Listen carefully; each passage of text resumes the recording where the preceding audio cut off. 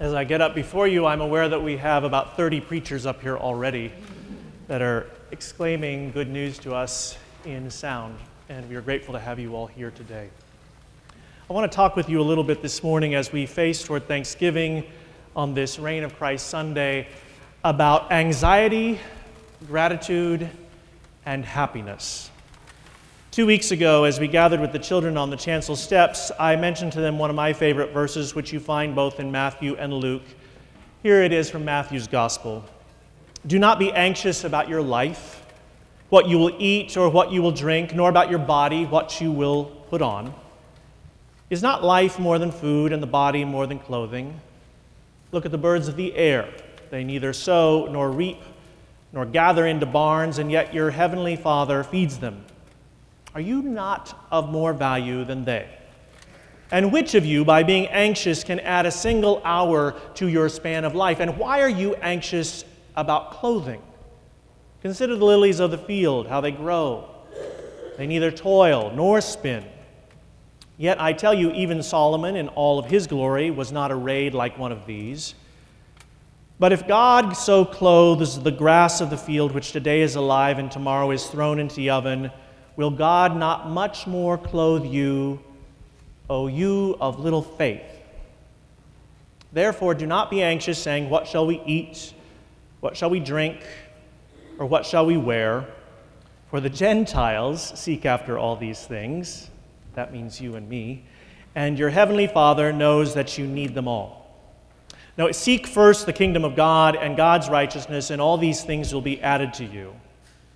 Therefore, do not be anxious about tomorrow, for tomorrow will be anxious for itself. Sufficient for the day is its own trouble. The good news of Jesus Christ. Thanks be to God. Let us pray. Loving God, as we come here with combinations of anxiety and gratitude and happiness, we ask that you would bless the words of our mouths and the meditations of all our hearts, that they may be truly acceptable in your sight. O God, our rock and our Redeemer. Amen. Most of you know that I spent 4 years on the West Coast before coming back to the Boston area to serve here at United Parish. And I have to tell you a prejudice that I had before I went out west, which is whenever I met people from the West Coast, I kind of thought they were missing a battery. It was as if it took a little longer to process what I was talking about in my rhythm as someone who lived on the East Coast for a while. I waited until the very end to tell my congregation out there that, but during the search process, I did say that I had read somewhere that time actually has been reported to go faster in Boston even than in New York. That the way we process time goes quickly. In fact, you only have to be on my commute from Inman Square, Cambridge to Coolidge Corner, Brookline to get a sense of that. Of how time goes forward, people darting out of nowhere, bicycles, as well as all of the tremor of road rage. But I realized after living on the West Coast for 4 years that the people out there think the people on the East Coast have one battery too many. That we are somehow wound up a little higher. And I will tell you that I missed that vibration of being wound up when I was on the West Coast. Now, these are gross overgeneralizations, I get it, about regional differences, but any of you who have lived in both places get a sense of what I see. Some Californians nodding out there. You get a sense of what I'm talking about. One of the things I've noticed after being back here a year is the way that anxiety is the engine on our speed. The way that anxiety becomes a well-worn pathway for all of us. I notice it in you. I notice it in the people outside these walls. I notice it in myself and on our staff, in our volunteers. I notice how we are driven by a concern. And it's an insidious concern because often it is anxiety which is what promotes us to get the job done. My advisor in graduate school used to say, a little terror will help you make things happen. And it was true. As I got closer and closer to a deadline, it's true when I get closer and closer to a sermon. The anxiety ramps up because I know that there's something I need to serve up for you, for all of us, that we might nourish on the Word together. It's a pernicious problem, this anxiety, because when it helps us get the job done, it sort of reaffirms the role that anxiety plays in our life. Well, this past week, I was given a TED Talk to listen to. It happened 4 years ago in Bloomington by a guy named Shawn Achor. Some of you may have heard of him. He wrote a book called The Happiness Strategy. It's not called The Happiness Strategy, but it doesn't matter. He wrote a good book about happiness, and there's a lot of work going on in psychology and neurology right now about the role of happiness and how it works in our lives. You see, the fact is, we have all been hardwired since the beginning of creation for fight or flight. We are like the animals that we know, to be prepared at a moment's notice to leap or to go. So when you and I walk into a space, we are constantly scanning for any of the hassles, the problems, or the complaints we might have. I see a lot of nodding happening on this one. It's just part of being human.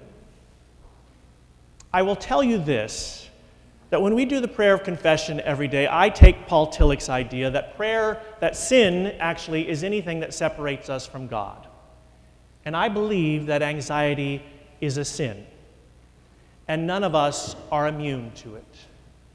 So therefore, it is our job as spiritual people, as followers of Christ, to figure out how we work on it and fix it. It occurred to me that Jesus in the Gospels, when he says, do not worry about your life, what you will eat, what you will wear, is giving us the problem. But he's not really giving us many helpful solutions. He basically says, get over it. I think that Paul, actually in the church at Colossae, gives us some prescriptions for how we might deal with it. Put on instead compassion, meekness, forgiveness.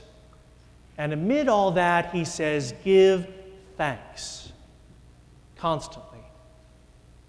I dug in a little deeper to the work of Shawn Achor, the guy who teaches the happiness strategy, or whatever he calls it, and he tells a wonderful story about his life he grew up in Waco, Texas.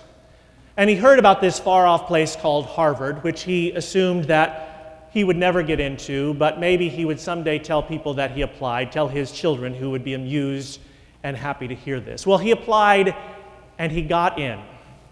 And he could not thank his lucky stars. And he arrived in Cambridge and got off the T and stumbled into Harvard Yard. And after the first week or two, he realized that everyone else had been happy like he was to get into that environment. But it only took a few weeks before that changed.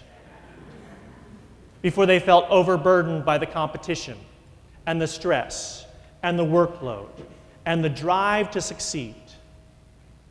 And Shawn thought he somehow came to a quote by John Milton, written about the time that Harvard was founded, which says, "The mind is its own place, and in itself can make a heaven out of hell or a hell out of heaven." Shawn loved Harvard. He stayed there 12 more years as a graduate student. And as a lecturer, he taught the most popular class there on positive psychology called the Happiness class. And now he travels all over the world doing TED Talks and talking with Oprah and spreading his word. But he's come to the realization that someone taught me a long time ago, that most of us are either in a groove or we're in a rut. He found himself in the shanty town of Soweto in South Africa. And he realized, I've been speaking to all these highly educated North American types. I've got to recalibrate my talk. And so he's speaking to some kids in Soweto, people who know racial injustice and poverty. And he said, how many of you here like schoolwork? Thinking it would be a small turnout. 95% of the kids raised their hands because they realized that schoolwork for them was a way out of their situation into a better world, that they could achieve something that their parents had not been able to achieve, that they would be a part of the new South Africa. And he contrasted that to how he asked his lecture classes at Harvard how they felt about schoolwork. What Shawn and other neurologists and psychologists are realizing is that we always have a choice. And that if we choose anxiety, which is so hardwired into our systems, it actually cuts into our productivity, our effectiveness, the way we go through life. But if we choose to see life as half full, we actually can be more productive, more beneficial to those around us, and embrace challenges. He was shocked when he was asked to go speak to a prep school, and he said, "So what do you have going on this week?" And they say, "Monday night we have the world's leading expert coming in to speak about adolescent depression. Tuesday night is school violence and bullying. Wednesday night is eating disorders. Thursday night is illicit drug use. And Friday night we're trying to decide between risky sex or happiness." Sean quipped, "Well, that's most people's Fridays nights." The people at the prep school didn't laugh. There was silence on the phone, and into the silence he said, "I'd be happy to speak at your school, but just so you know, that's not a wellness week. That's a sickness week. And what you've done is you've outlined all the negative things that can happen, but not talked about the positive." Do you ever feel that way when you turn on the TV or when you open the newspaper or flash on the internet? We are hardwired toward anxiety. Many of us know it in the middle of the night. I know this. Anxiety creeps up and says, "Hey, are you up?" I say, "Well, I wasn't. I'm kind of asleep." "Well, I got some things for you to think about." November 1st, it was the Thanksgiving meal. We don't have anyone signed up yet. And I was pondering that, and I said, "Well, I was having a good dream." "I know, but you need to think about this." And I said, "Well, can you come back and visit me after 6? And anxiety said, "But this is really important." And what I've realized is something that Sean actually says is the beginning of turning this around, which is choosing the things we are grateful for. When anxiety comes your way, which it always will, think about the things you are truly grateful for. And not just general things like my spouse or my family or my church, which are all good things to be thankful for, but specific. The way I shared a good laugh today with my spouse, or the way my church helped me dig into a truth I've been struggling with for a long time, or the way that my family showed me what my great strength is, perhaps to be an encourager or a baker or a person who brings good news wherever you go. Now you can Google Shawn Achor, A-C-H-O-R, and gratitude, and you will come up with on WikiHealth his prescription for how you do this. And he believes, like William James, the great psychologist, that if you do anything for 21 days, you will change your routines and your habits. That if you end each night with 3 specific gratitudes, as well as some other things he suggests, like focusing on a strength you have and how you might use that creatively, but really turning your brain around to think on the good things in your life, you will change the way you think. You will rewire your brain. I find this liberating. I find this good news. I think it's something that Paul or his disciple knew about the church at Colossae, that they really wanted to have Christ reign in their lives. They had to change the way they thought. They had to use faith as a new lens on life that helped them see all the good that was going on, to give thanks for it, to share themselves with meekness, compassion, forgiveness, and love, and lots of singing, and to give thanks continually. I actually think this meal that we will commemorate on Thursday, the Pilgrims knew that, as they had just gone through a winter where 45 of their 102 community had died during the winter. And they decided, no, we are going to feast and give thanks, and we're going to invite over these neighbors, the Pecanicots from the Wampanoag tribe, to join us. And we're going to share out of whatever we have, because we are grateful to still be alive in this dream we call a city on the hill.